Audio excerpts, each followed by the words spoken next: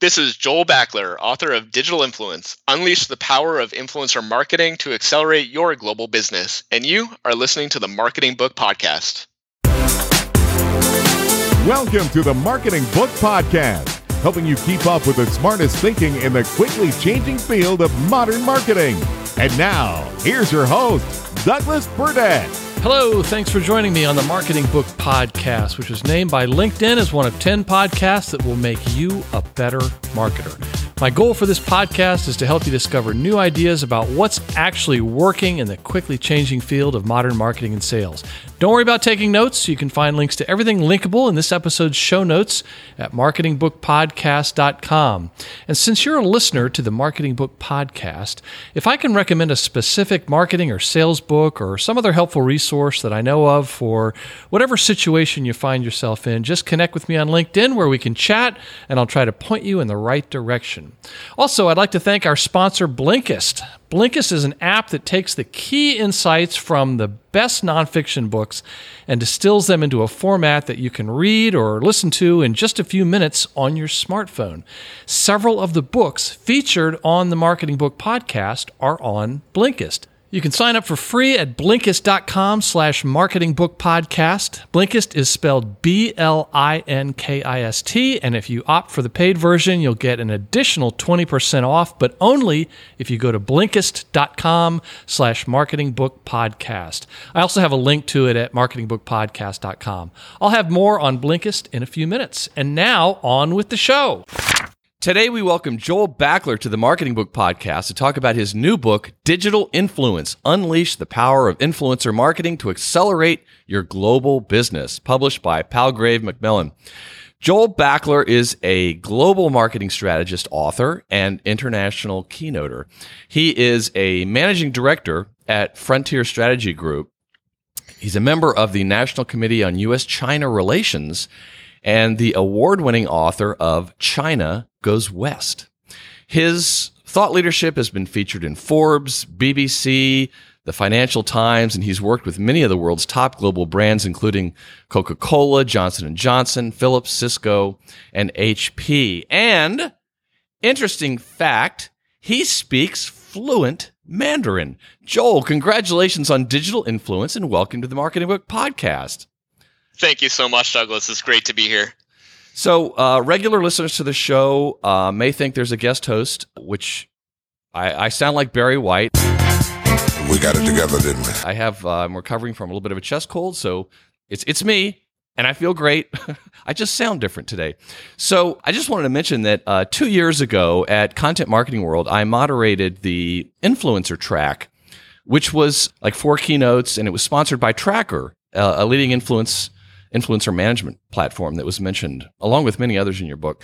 And I was pleased to see that I'm pretty sure 2 of the 4 presenters from that track were quoted in the book. Amisha Gandhi from SAP and Lee Odin from Top Rank Marketing. So, wow, I've actually met some of these people that you talk about in the book. And there were about a half dozen authors I've had the honor of interviewing for the podcast that you featured in the book. So I read this book, I learned a lot about influencer marketing, and I also felt like, hey, I may be on the right track here. What I wanted to say was Mark Schaefer described your book as the how-to book on influencer marketing the world has been waiting for. Congratulations on that. No, thank you. Mark was such a great resource in helping me, both in terms of the content that he's produced and the interviews that we did. And so it meant a lot for him to lend that endorsement to the book. Terrific. So Mark Schaefer, this is going to be more about Joel Backaler, okay? But Mark Schaefer is the king of the Marketing Book Podcast. He's been on 4 times, and with any luck, his new book, he's going to be Mr. 5-timer. But not too long ago, I noticed he posted something on social media about influencers. And it was about Urban Outfitters had introduced an influencer Halloween costume, which the New York Post has described in a headline as, quote, influencer Halloween costume manages to be both brilliant and stupid. And the costume was like a minimalist. It's supposed to look like Kim Kardashian, I think. Minimalist, sporty, chic bra top and cotton leggings.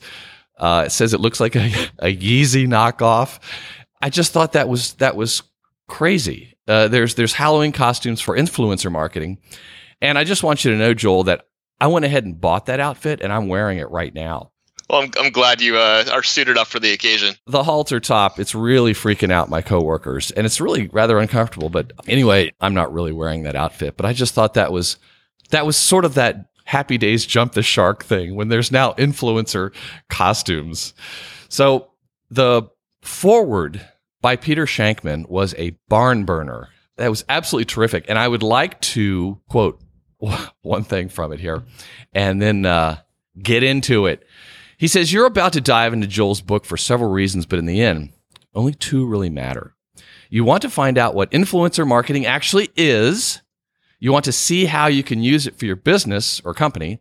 And more importantly, you want to understand how it works, to learn how to stack the odds so that your investment in the world of social influence will generate a substantial return time after time." So, Joel, please, what the heck is influencer marketing? Yeah, so I mean, let me rewind it back and kind of tell you a little bit about why I wrote the book, because I think it feeds into the kind of what influencer marketing is and who are influencers.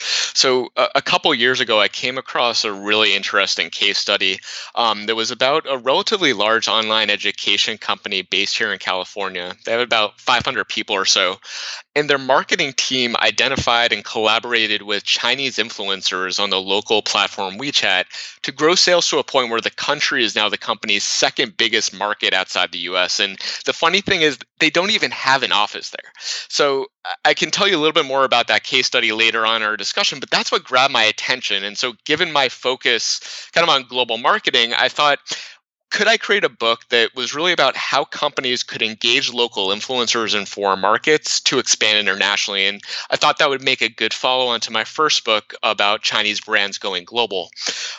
But when I started doing my research, I started speaking to all sorts of people. So marketing executives, agency leads, MarTech vendors, and of course, influencers themselves. So at the end of the day, I interviewed about 100 individuals in total from all over the world. And to get to your question, the more I dug into the topic of influencer marketing, I found that, well, it's talked about a lot, and there are a lot of articles about it, it's just widely misunderstood. And Peter hits this point really hard in the foreword where, basic terms like who is an influencer are widely debated. If you're in the B2B space, if you're someone like Amisha at SAP, you're thinking about, okay, I'm looking at bloggers, industry thought leaders, unbiased individuals who can help advance discussions around key parts of my business, whether that's artificial intelligence or other key technologies. If you're a toy company, you're thinking about them as maybe toy unboxers on YouTube. So kids that are driving excitement into new products because that's just the way that children are now finding out about new toys in their world. And then so it really varies depending on B2C, B2B, and it's really so in writing the book, I wanted to have a very common definition about who influencers are and also provide kind of a basic framework of each step of the process. So everything from identification, how do you reach out to influencers in a way that they'll respond effectively? How do you collaborate with them in ways that aren't just paying to promote a product, or how do you measure ROI where it's not just vanity metrics, but you're really thinking about things like lead generation and sales. So because of this, I refocused kind of the premise of the book from what was originally going to be more of a international focused book to really a how-to guidebook for marketing leaders to build world-class influencer marketing practices. So this works both locally and internationally. And so in doing so, I was able to help clarify many of these terms. So I'll pause for a moment, but just the way that I define influencers in the book is very broadly, they are known for something within a target community, and they can influence the actions of target community members. That's it. Mm-hmm. So I'm glad you took a step back to write this book because it needed to be written. Now, I'm not in the business of giving out unsolicited career advice to the guests on the show, but it seems to me like you could still write that second book about global influencer marketing now that you've written this one.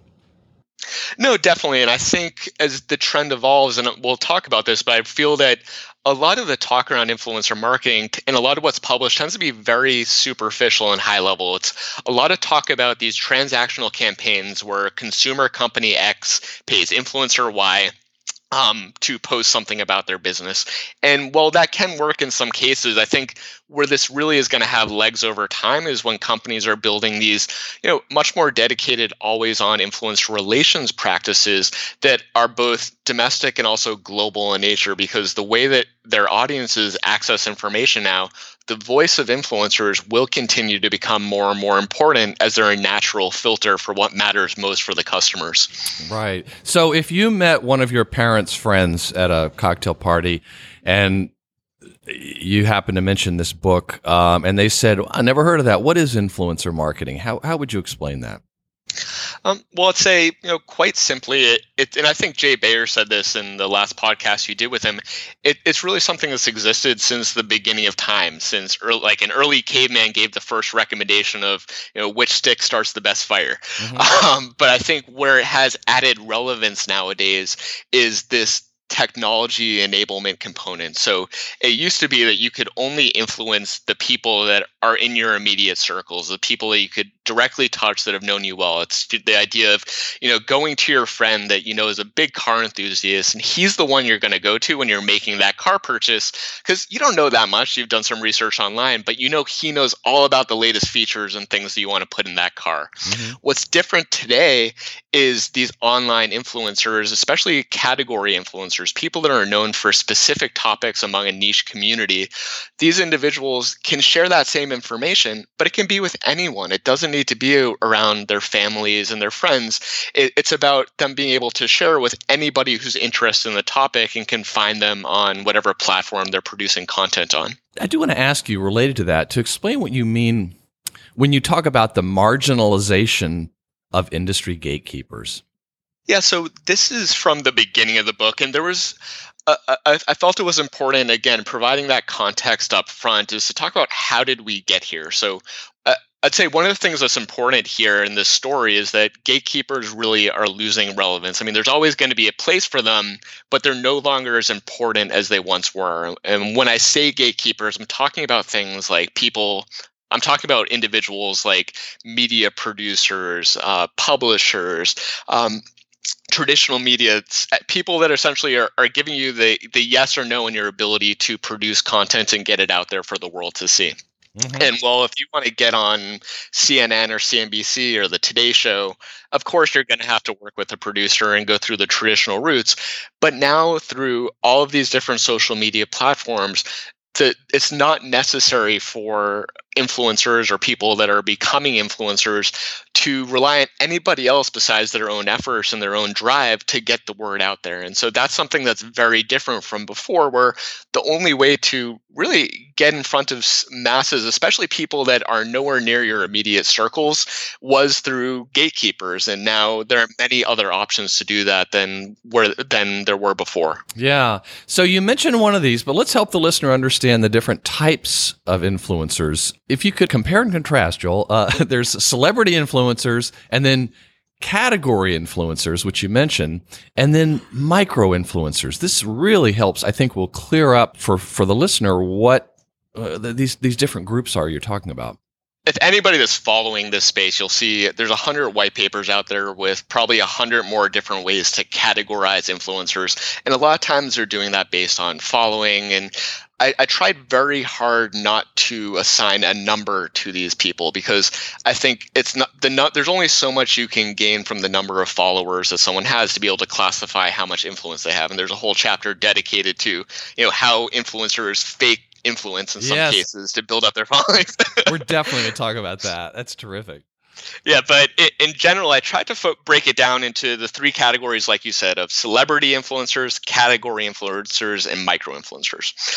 And at a basic level, going back to the car example, I kind of gave three examples here. So a celebrity influencer, somebody that's kind of widely known. And it's somebody like, for example, in the book, I say, all right, that's if you're a NASCAR fan. I mean, I'm personally not, but it's someone that's known as Dale Earnhardt Jr. He is somebody that, when it comes to automotive, if he were to be talking about something, he would have that kind of credibility and people would listen to what he has to say. Right. Or a celebrity that might wear the Urban Outfitter influencer Halloween costume. Yep, exactly. And then there's also, on the category side, there's an influencer that goes by the name Eric the Car Guy. And for many years, he's produced content on YouTube about automotive. And so he's become somebody that's known in that specific category as someone that is known for automotive. And at the same time, even though he has X 100 million followers or X tens of thousands of followers, he can't talk about something else. He can't be the one talking about the latest Halloween costume trends and have that same level of influence. Right. But as long as he's talking about automotive, then he is an influencer in that space. Just like years ago when Gary Vaynerchuk did Wine Library, he was an expert on wine, working at his family's wine store. Exactly. And so I'd say micro influencer, like in this framework that I developed, it could be somebody that has an online presence. Maybe they don't, but at the end of the day, they're known for something among that set group of people, and they're essentially able to influence people on that topic. So it could be your friend Robert, who is just obsessed with cars. Maybe he has a blog with a few hundred people that read his posts, but when people go to his content or when people speak to him, they know he's an expert in the space. Mm-hmm. And so the book kind of breaks this out in a little bit more detail, especially in category influencers. It can talk about them both as established, so ones that have very large followings and anybody in that industry will know their name 100%, and then kind of emerging, so people that have very large audiences, but they're not quite to the point where everybody in that niche or in that industry have known about them, so they're still kind of building it up. So there's definitely a rise and fall of influence, if you think about it, in terms of how these influencers are building their audiences and gaining influence over time. Yeah. Now, it's acronym time. Now, I say that jokingly because I loved the ABCC framework that you offered. And the reason it was so interesting, and I want to ask you to go through those if you would, because at each one of these, authenticity, brand fit, community, and content, you showed how companies, sometimes very large companies, have completely blown it just by not following these four kind of guardrails. Yeah, no, completely. And so when I was thinking about what makes an influencer influential, kind of as this world of modern day digitally powered influencers, I came up with this framework of A for authenticity, B for brand fit, C for community, and C for content. And I'll tell you about what each of these is in a little bit more detail. So authenticity is kind of at the center of everything that gives an influencer their influence. It's the fact that they're building up a trusted reputation with their audience, and that trust is incredibly important. And the way this comes in is when you think about the brand collaborations that they do. The moment that an influencer is kind of either talking about things that don't relate to what they're known for, or is clearly working out of a different motivation rather than trying to keep their community engaged and growing and adding value, they're losing their authenticity, and then they lose their influence in the process. So an authenticity fail, an example, I think is what it was in the book, is the blogger in LA who was hired by Volvo to talk about their waterless car washes. Yes, so there's an example later on in the book where it looks at essentially Volvo going to an influencer that was based in LA. Her name was Chriselle Lim, and what she's known for among her audience is essentially motherhood advice, health and beauty advice, and she has a very large and engaged community.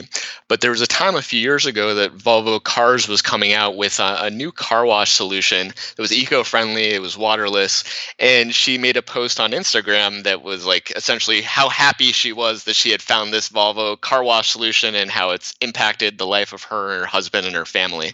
And immediately her audience just turned on her. They said, well, what about that picture from last week where you filled up the bathtub with all the roses, or the fact that your clothes aren't made eco-friendly? And they just like went into her again and again and again. So there was this long stream of comments of her audience just turning on her. So obviously negatively impacted her relationship with her audience. And, while it didn't go back and harm Volvo, it certainly didn't accomplish what they set out to work with her on. So yeah, completely, this whole brand fit idea and maintaining that authenticity are critical to an influencer being successful in the influencer brand relationship.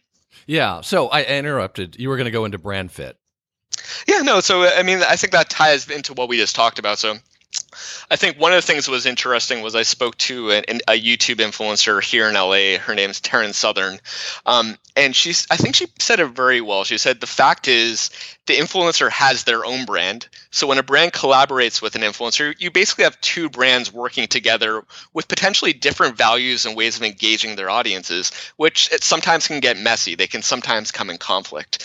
And I think that's key is a lot of times a brand will want to work with an influencer in a certain way, and they don't give the influencer the necessary freedom to do what they do best. They know their audience. They know what they're looking for. And instead, sometimes the brands will put these restrictions in place that will prevent the influencer from being able to engage their fans in a way that will generate the outcome that the brand ultimately wants to get. Yeah. From back in my days working on consumer packaged goods brands on Madison Avenue, the paradigm for me that works is it's co-branding. It's not one trying to take over the other. But also, I found it very amusing in the book how you talked about the struggle that so many brands have not being able to tell the influencer exactly what to do. It reminded me of the TV commercials where the client would say, it was always the make the logo bigger joke. It was just all about the product, nothing about how it might help someone or, kind of the devoid of the context of advertising. Exactly. And that's, as I think about this book, it's really for the brand's perspective. There's a lot of books out there that are about how to become influential, but this book in particular is really for marketers to understand how do you make influencer marketing a successful part of your business. And so it's really from their perspective. So I guess tying back to C, the first C, community. And community in parentheses, that goes for reach, resonance, and relevance. And these are the three factors that are really making that individual influential. So it's in terms of reach being the total size of the audience that they can get in front of. And that's not necessarily the number that's next to their social profile, because you really need to dig in for a lot of these ways that they can kind of fake influence. Resonance is kind of what can help you do that, because you're really getting a sense of what's the engagement between the influencer and their audience. Even if you see a lot of comments, are those meaningful comments, or are they just, something that a bot could be generating, like great post or wonderful post? Like, is there like true back and forth engagement between the influencer and the people they're trying to communicate with? And the third part of that is the relevance. So is the content and topic matching what the influencer is known for? Are they producing on a consistent set of information? Or are they jumping around and, essentially maybe they're known for being a travel influencer, but they're talking about all other sorts of things that may confuse their audience and make it more difficult for a brand to want to work with them. Yeah, and I may be the only one, and back to Gary Vaynerchuk, I'm a big fan, but he's now selling tennis shoes. I don't know if you've known about that, but it just seems to me as sort of a disconnect between all the other things he's done, and now he's got this deal with K-Swiss, and it's like, he's so smart, he probably knows what he's doing, but it struck me as something that didn't really resonate. So, at any rate, yeah, exactly, and it didn't resonate with you, and so again, it goes against what he's known for from community members like yourself. Mm-hmm. And then content. Oh yeah, so content. This is the last of the four. So you have A, B, C, C. This is the last C of the alphabet that you didn't know about. It's about content and essentially how influencers are engaging with their audience, and that's everything depending on what the person's known for. It could be anything from recorded video on YouTube, live streaming video, photography on Instagram, any medium. It's just the way that the influencer is building their audience through creating engaging content that makes people come back and know about them. Right. So now let's go to the dark side, Joel. I want to talk about the dark side of working with an influencer. And in the chapter in your book, you talked about two things, basically. Fallout from being associated with an influencer, which, for me was sort of like if they've done something wrong. It's just like celebrity, like if you hire a celebrity for your TV commercials, it's the same similar sort of thing. But then the other one is about how influencers are duping marketers. And why follower counts don't equal influence. So, in terms of fallout from being associated with an influencer, maybe you could talk about PewDiePie. Yeah, so you summed it up right around the chapter. So it is structured. You have one side is what are the risks of the business, and then the other side are what are the things you want to be looking out for when you see kind of is this influencer truly influential, or are there things they're doing behind the scenes? But yeah, the way the story opens up is actually what you just said. It's the story of PewDiePie, which is very well known in the community. But a few years ago, one of the biggest YouTubers, he's known for being a gamer, but he also has done a number of high profile stunts where he makes videos that are kind of outrageous. And honestly, sometimes it goes a little too far. So a few years back, Disney had actually acquired the MCN, or the multi-channel network that represents PewDiePie. And right after that, or very shortly after that, PewDiePie made a post or a video where he was able to, through a freelance marketplace, have people do some fairly anti-Semitic content that he then posted, and it led to a tremendous amount of backlash. And immediately what ended up happening was Maker Studios had to cut ties with him. But more importantly, the Disney brand, which obviously has very strong family values and cannot be associated with that kind of stuff, was damaged. And it's just incredibly important going forward that as companies engage influencers, they're not just thinking about what can they do for me today. It's how could this potentially negatively impact me in the future through this association. And so Disney, they ended up really cutting back on Maker's talent roster because they saw through this experience that having a loosely managed network of 100 or so or even more influencers associated directly or indirectly with their brand was a serious risk that they needed to reduce by kind of having Maker cut back on them. Mm-hmm. So I thought just the most amusing part of the book, or maybe I was just rubbernecking driving by at traffic accidents, but you talked about how follower counts, all these sort of vanity metrics, they do not equal influence. And there was a story I'd like you to tell about what Media Kicks did to bring this to light. Yeah, so there's an agency here in Los Angeles called Media Kicks, and they kind of saw this game. They understood kind of what people are doing to beef up their followers and make themselves attractive to some of these brands. And they also saw a flaw in a lot of these influencer marketplaces that don't really allow brands to do the necessary due diligence in the influencers they want to work with. So they hired a model. They went around all over Los Angeles taking many different pictures of her. So that kind of became the basis of their content library. It was like she had different outfits on in different locations. Yeah, she had different outfits. She was on the beach one day. She was in a cafe the other day. And so it made it look like she has this really fascinating lifestyle, this lifestyle model that's kind of out there getting people to really enjoy what her fascinating LA lifestyle is. And so what they then did is they started posting these out on an ongoing cadence, and then they started buying followers gradually over time. Once the followers reached a certain point, they then started buying engagement. And so by the end of, I think, just a few week period, they turned a relative unknown person into a big time lifestyle influencer. Mm-hmm. And this cost them about $1 million, right? No, I mean, you'd be surprised. I think it cost them a few $100s to make it happen. So it's fairly cost effective. It's so funny. You can, people talk about followers and, Twitter followers and all these kinds of things. You can buy that stuff. You should see right through it. It's crazy. I mean, in the book, you'll even see there are these like giant click farms that people put together in Thailand and China where people are sitting in front of walls of iPhones just clicking on different posts.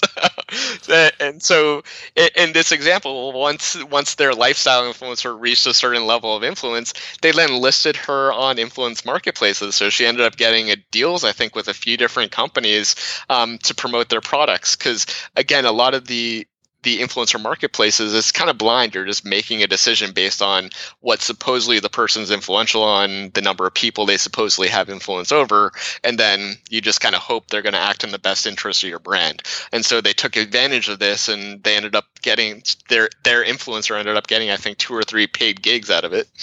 And was there much fallout from this or discussion? I mean, it's really in the influence marketing community. People that are following this, most people heard about the story. I think it's widely known that there's, you can't trust all of the numbers. And that's why a lot of the approaches I introduced in the book to kind of dig into this are so important, because they know that a number isn't a number. Like most people, there's all sorts of ways, from whether you're buying followers or there's different kind of, these influencer communities where people will like and click everybody's post to boost them. So there's many different ways to game the data, which is why, as much as companies try to come out with a fully automated end-to-end solution for influencer marketing, there's always going to be a manual element to it, because there's too much that the data itself can't reveal. You really need to get to that individual themselves and assess them on a one-on-one basis. Yeah, and also the social media platforms, I just think they're getting, they're not going to get any dumber at ferreting out these, fake people. And as a matter of fact, the other day I saw an article, and I can't remember where, but it showed an analysis of, and I don't know how they do it, but like most of the major politicians in the United States, like the president and some other federal people, like half their followers were fake. I believe it. We're going to take a break here so I can tell you more about how Blinkist can help your career. Listening to the Marketing Book Podcast says more about you than you may realize. In addition to being physically attractive, seriously, I've met many of you, and you are a very attractive audience. It also means that you're curious and serious about your business success, and you enjoy learning new things. And your interest in learning also means you're either successful or will be, because all the research indicates that big learners are big earners. Plus, with all the changes happening in marketing and sales, continuous learning is crucial. But there's only so much time, and you need to manage it carefully. And unless you're, say, the host of the Marketing Book Podcast, you may not be set up to read a book every week. That's where Blinkist can really be a time saver and a career booster. Blinkist, spelled Blinkist, is a smartphone app that takes the key insights from over 2,000 best-selling nonfiction books and distills them into a format that you can read or listen to in just 15 minutes or less. Instead of having to wade through hundreds of pages of a book, spending hours reading each book like I do every week, you can go through 2 books in 30 minutes. And the books that are on Blinkist are really top-notch, including several books that have been featured on the Marketing Book Podcast, including The New Rules of Marketing and PR by David Meerman Scott, Perennial Seller by Ryan Holiday, Epic Content Marketing by Joe Pulizzi, Everybody Writes by Ann Hanley, Hug Your Haters by Jay Baer, and many, many more. It took me hours to read those books, but you can get smart audio summaries of each one in just 15 minutes.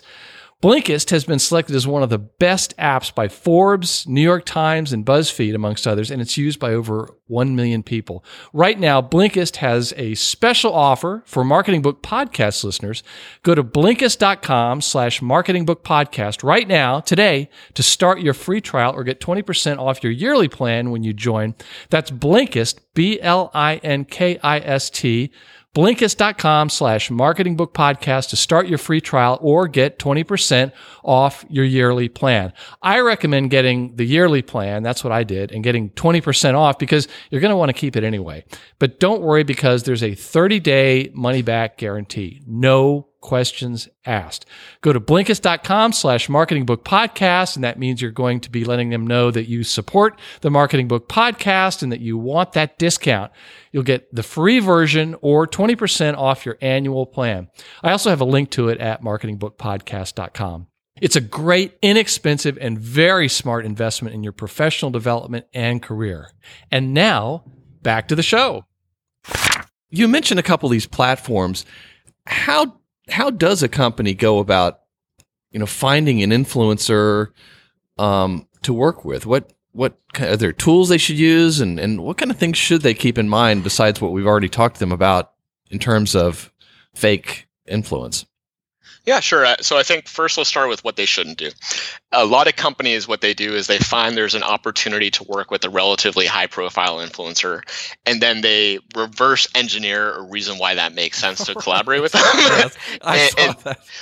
And that's where things fail time and time again. And so that's something that's broken that just needs to be fixed. Like, let's get Kim Kardashian to retweet one of our tweets or something. Exactly. Like, I mean, it's not going to work unless what you're trying to achieve really matches with their expertise. And so that goes to what you should be doing, which is you need to be starting with your objectives and goals. What are you trying to accomplish? Why is an influencer going to be beneficial here? From there, then you're trying to go out and understand what are the characteristics of the individual you're looking for. And there's a few different ways that you can do this. On one hand, companies will work with agencies. This is good because oftentimes the agency has worked with the influencer several times in the past, so there's a track record and there's kind of an understanding there. You can also use some of the influencer identification software that's out there. In the book, I kind of go in and talk about a few of them, but there's many where you can get a sense of just generally what's a short list of maybe 10 to 15 to 20 influencers that you want to take a closer look at. But that gets to my next point, which is you need to do that next level deep dive. Just doing a search and an outreach isn't really going to be sufficient to make sure that you're choosing the right influencer that's going to act in your brand's right interests. You kind of have the agencies, but especially through these software platforms, they're really the starting point for next level interactions where you're doing that next level research to see, do they have fake followers? Is there that right fit with their audience and the topics that they're producing?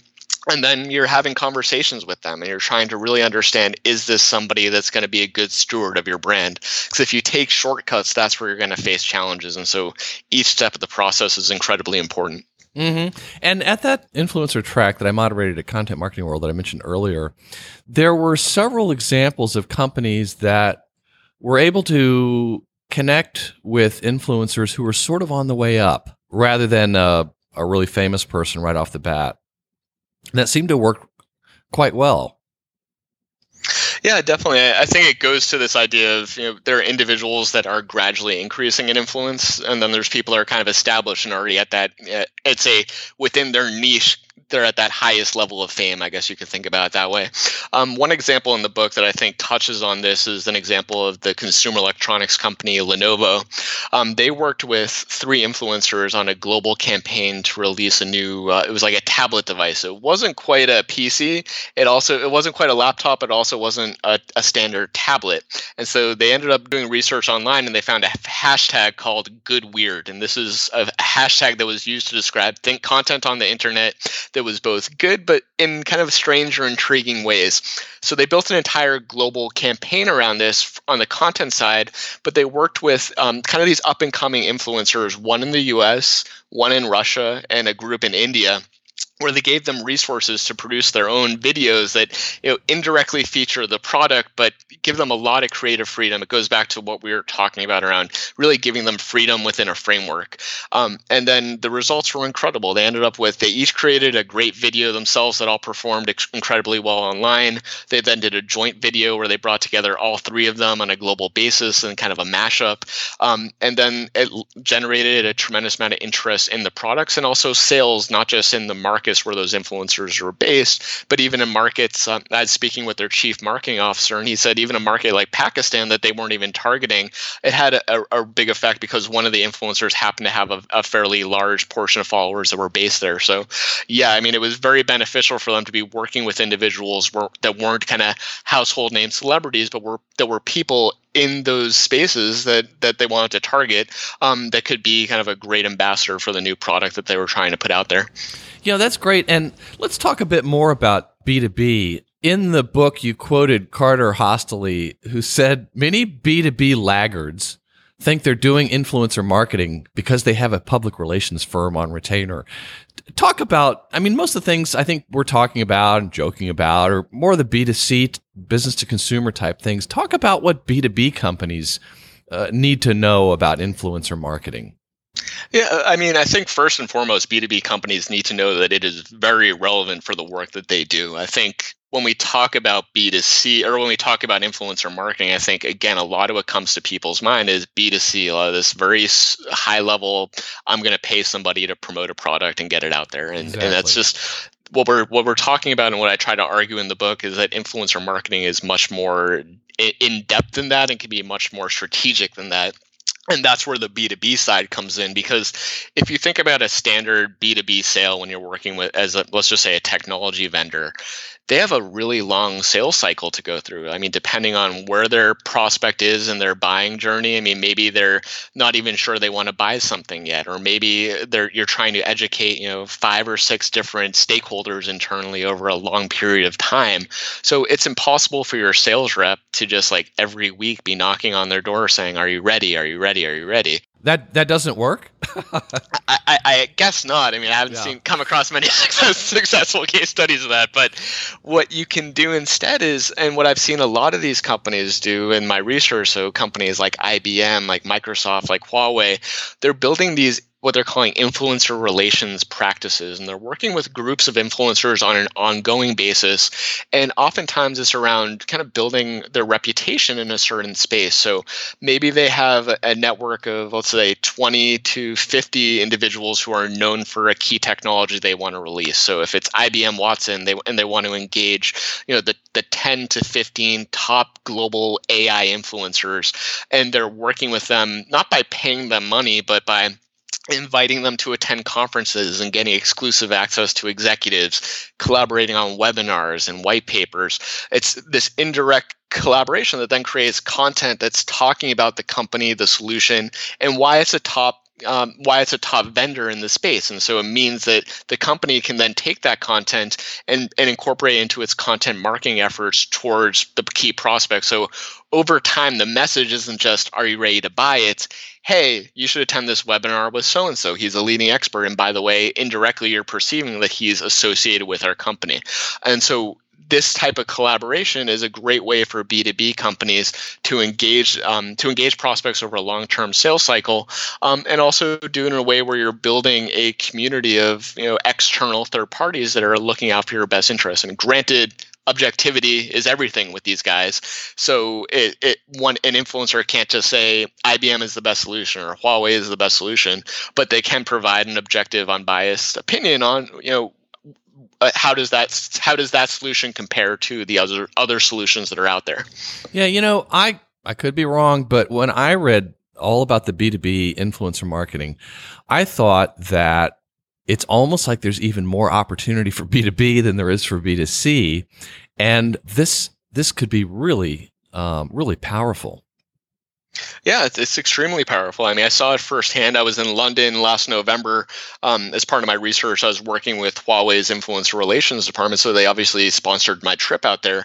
But it gave me a unique view to see what their program looks like. They have over 100 individuals internationally that they fly to these conferences. The conferences I attended had about 15 influencers from all around the world, and they each had a specialty in different technologies related to the products that Huawei produces. And so I could see, I could look at people like Tamara McCleary and really see what she was doing, or I could see Des Blanchfield and look at the things that he's doing.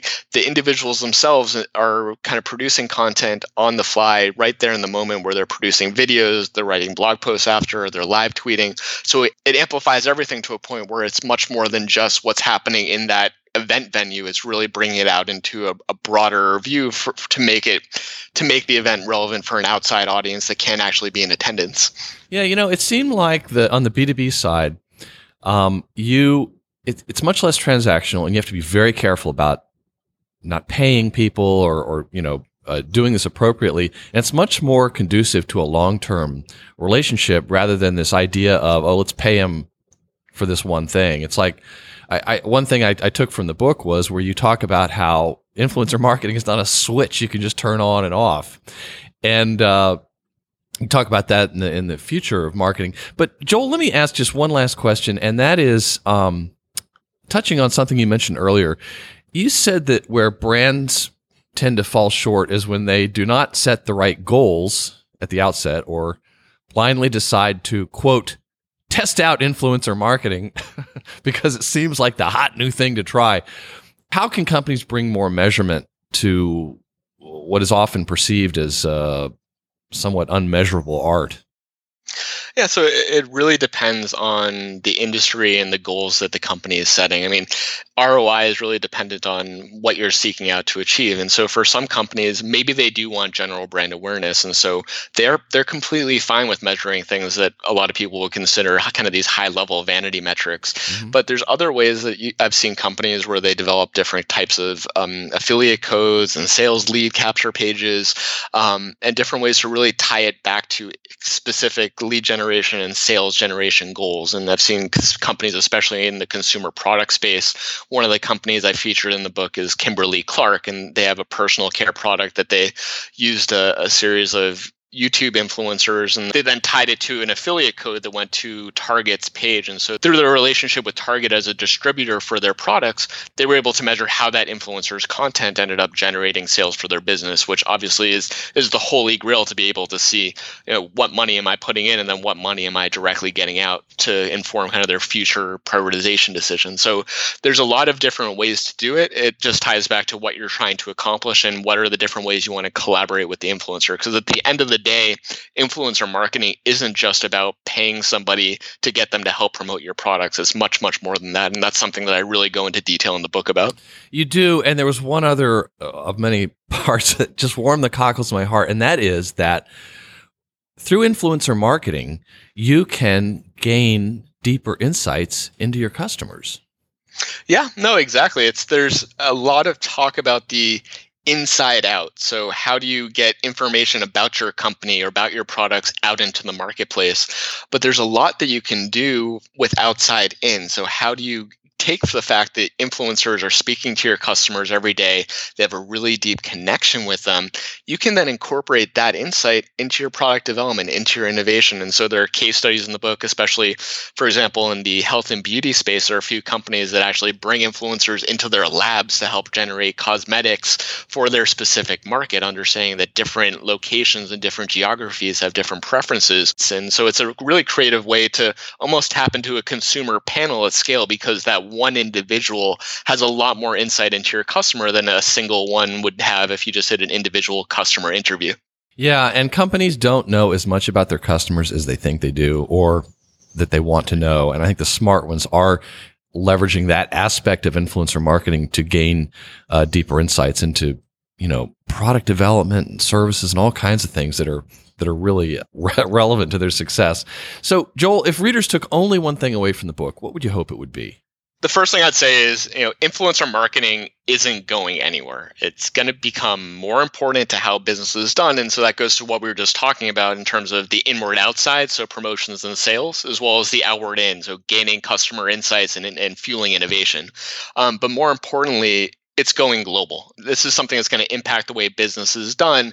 And obviously it's going to change. Like, we're not today, a lot of the conversation is centered on, how are companies paying influencers to post about their products on Instagram. But as people learn more and more about how influencers can be incorporated into their businesses to really get right to the hearts of their customers, I think that's where you're going to see things change. And that's where the true value really begins. Great. It's just one more thing that makes marketing even more complicated. Thanks, Joel. No, I'm just kidding. What books have inspired your work and career? Yeah, so I've read, obviously, I read a lot. I'm kind of an avid consumer of all kinds of information. But if I were to point to a few books that really helped me with the writing of digital influence, first and foremost, I'd say Seth Godin's book, Interruption Marketing. The way that he's positioned that really helped me create a framework of interruption marketing versus influencer marketing. And that's really a key part of the book that I hammer home early on in the book. The other one is understanding the influencer side. So again, my book is more of how can companies understand how to work with influencers more effectively. But I really wanted to get a sense of, how does somebody become influential and what does their life look like? And so to do that, there were a couple books. First was Mark Schaefer, who we had mentioned earlier. His two books, Known and Return on Influence, were key here. I mean, he has put a lot of time and thought into, what does it take for somebody to become influential? And he's done a great job breaking that down in a very easily understandable way. And the other one was somebody I interviewed for the book. Her name is Brittany Hennessy. She gave me early access to findings from her book, Influencer, and her knowledge was based on years of leading influencer relations for Hearst Media. So a lot of practical hands-on experience that really informed my my writing, especially on the consumer side. Oh, interesting. Okay. We'll make sure to include links to all those books in your episode's show notes at marketingbookpodcast.com. Are there any recent or upcoming books that you recommend or have heard of or you're looking forward to reading?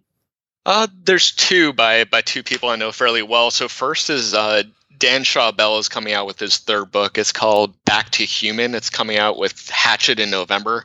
And it's looking at this thing of this idea that we're all so consumed by our devices and social media. And it's how do we bring back the human element to the way business is done in our relationships with our colleagues and partners. So that's something I'm really excited for. And the other one is Cynthia Johnson is the CEO of a company here in LA called Bell and Ivy. She's coming out with a book called Platform with Penguin Random House in January. And again, it draws on her personal experience building a tremendous personal brand and breaking it down to an actionable set of frameworks that anybody can use. So really that influencer side of how do you build your influence across platforms. So how best can listeners learn more about you and your book?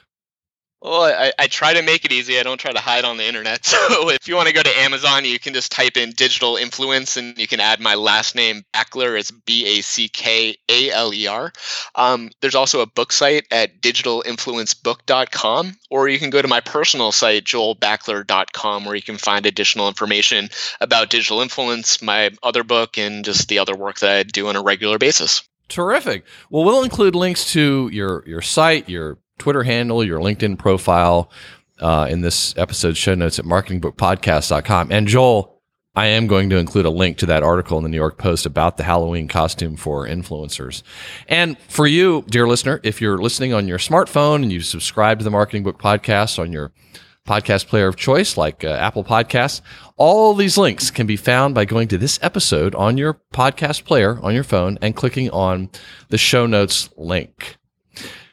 Final quote. As much as modern-day influencers are pushing brands to revisit their assumptions about what it will take to engage their target audiences, influencers' significance will only increase in importance in the years to come. Influencer marketing is not a passing fad that can be written off as just another new sexy tool in the marketer's toolbox, but rather the beginning of something much bigger. The name of the book is Digital Influence: Unleash the Power of Influencer Marketing to Accelerate Your Global Business. The author is Joel Backaler. Joel, thank you very much for being on the Marketing Book Podcast. Thank you, Douglas. And that closes the book on episode 198 of the Marketing Book Podcast. For more, check out this episode's show notes at marketingbookpodcast.com. And if I can recommend a specific marketing or sales book or other helpful resource for whatever situation you find yourself in, feel free to connect with me on LinkedIn where we can chat and I'll try to point you in the right direction. My name again is Douglas Burdett. Special thanks to our sponsor, Blinkist. To support the Marketing Book Podcast and start your free Blinkist trial or get 20% off your yearly plan, visit Blinkist.com/marketingbookpodcast. And please join us next time as we welcome Anthony Anarino back to the Marketing Book Podcast for the third time to talk about his new book, Eat Their Lunch: Winning Customers Away from Your Competition. And make sure to stay subscribed to the Marketing Book Podcast because we've got a very, very special guest joining us for the 200th episode. Thanks again for listening to the Marketing Book Podcast.